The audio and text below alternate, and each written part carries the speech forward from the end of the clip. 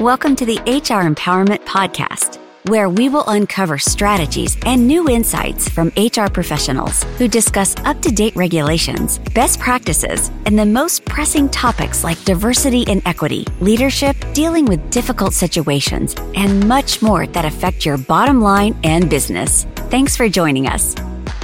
Hey everybody, welcome back. It's Wendy Sellers here, the HR lady, and I am here with my very special guest, Tamina Watson. Hey Tamina. Hi Wendy, thank you so much for having me. Of course. Hey folks, we were talking about a lot, and I'm actually fascinated and trying not to, go down into the Google world and look up all this stuff that you're talking about, because even as the HR lady, I am not an expert at immigration, and I rely on folks like you. But in our last chat, I asked you about costs, and you've confirmed that the costs are going up, the government's raising the costs. So I'm kind of calculating in my head anywhere between $5,000 to maybe $10,000 for the most common workplace visas. That sound about right? Sounds about right. Here's the interesting, folks. Since COVID, so since 2020, the cost of recruiting people that do not require immigration visas, so the cost of recruiting within the United States has gone up, I'm going to say 5 times. So if you're thinking, I'll just fill a position with a local worker who already is, either a citizen or already has the right to work in the United States, it's just going to cost me a couple $100 to fill, put an ad out there. Nope. And let me tell you how I know this, because I do recruiting for my clients as well. And most of them are shocked when they figure out like how long it's going to take to fill these positions, because you and everybody in your neighborhood and everybody in your state, and now because of remote work, everybody in the country are trying to get the same type of people to apply for the jobs. So you might interview 14 people, but only one of them is going to be interested. So the cost of recruiting has gone up a ton. How do you solve that? You can go and spend that money on somebody who's already applied to your position, but they need a workplace visa. In the end, it's probably going to be a wash. What do you think about that, Tamina? I love that perspective. And I can tell you, as a business owner, I have suffered from this issue myself. And on some occasions, when even if you found that one person, you're lucky if you're not ghosted by that person. It's a very interesting time in the world, because there are these shifts going on that you would never have thought about pre-COVID. And so you're totally right about that. And the benefit of having an immigrant worker is that once you have spent that, let's call it $10,000 to have a round number and easy to mention, that person is bound to work for you. It's one employer, one visa. And so that person, if they're not working, they are now out of status. They are obligated to work for that employer. Right. If they want to go to another employer, the other employer has to file for that, but they can't just leave you, because then they can jeopardize their entire future. So I love that perspective, Wendy, and I've not heard it. You have to come on my podcast to talk about that. All right, we'll schedule that after we complete my podcast, right? But I'm serious. Like, I'm all like fired up now, because I'm going to be like, I got to tell my clients this when we can't find these hard to fill positions, that if you're already going to spend if you're lucky, $10,000 in recruiting costs, and somebody ghosts you even after you give them an offer, or they start and then they leave because the company that they really wanted to work for then gave them an offer, there's nothing you can do to stop them from leaving. But what you're saying is if they have a workplace visa through the employer, they're obligated to stay there. So it's almost like, I hate this word, but it's almost like an employment contract that says, nope, you got to stay here or you've got to leave the country, right?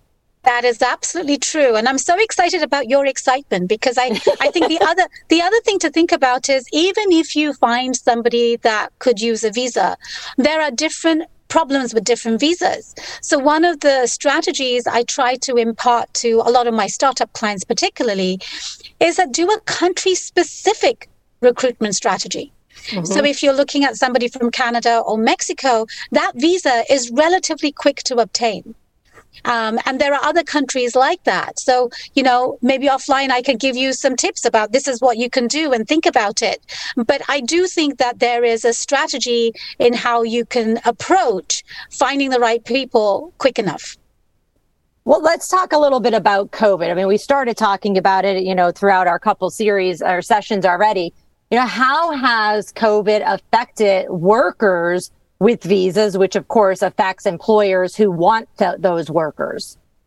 Oh my gosh. I mean, where do I even begin? So first of all, I have a regular, currently it's a monthly column in a national legal magazine called Above the Law. Above the Law. And in that, I write various insights and thought pieces on what I'm seeing and how that is relevant to the layperson.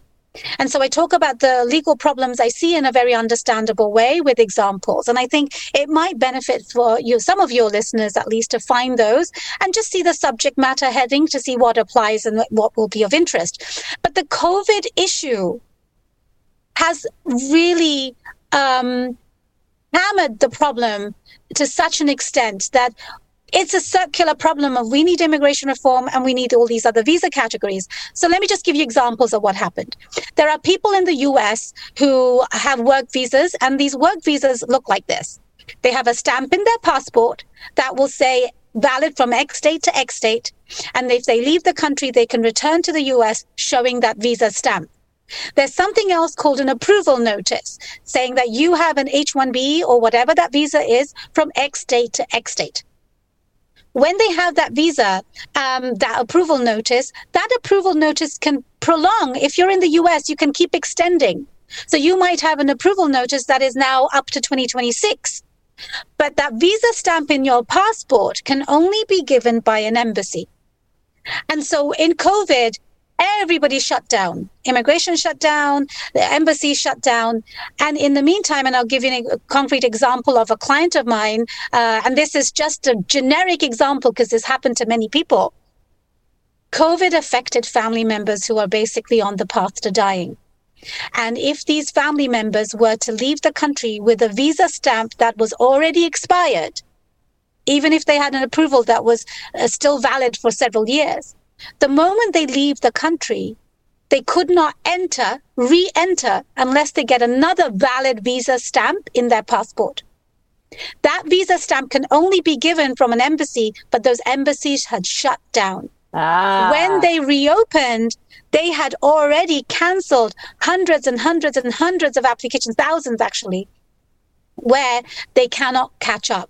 So the backlog is such that no matter what visa you are looking for to get a stamp for, I have an interview, tourist visa, business visa, work visa, green cards, no matter which embassy, which country, everybody has a backlog.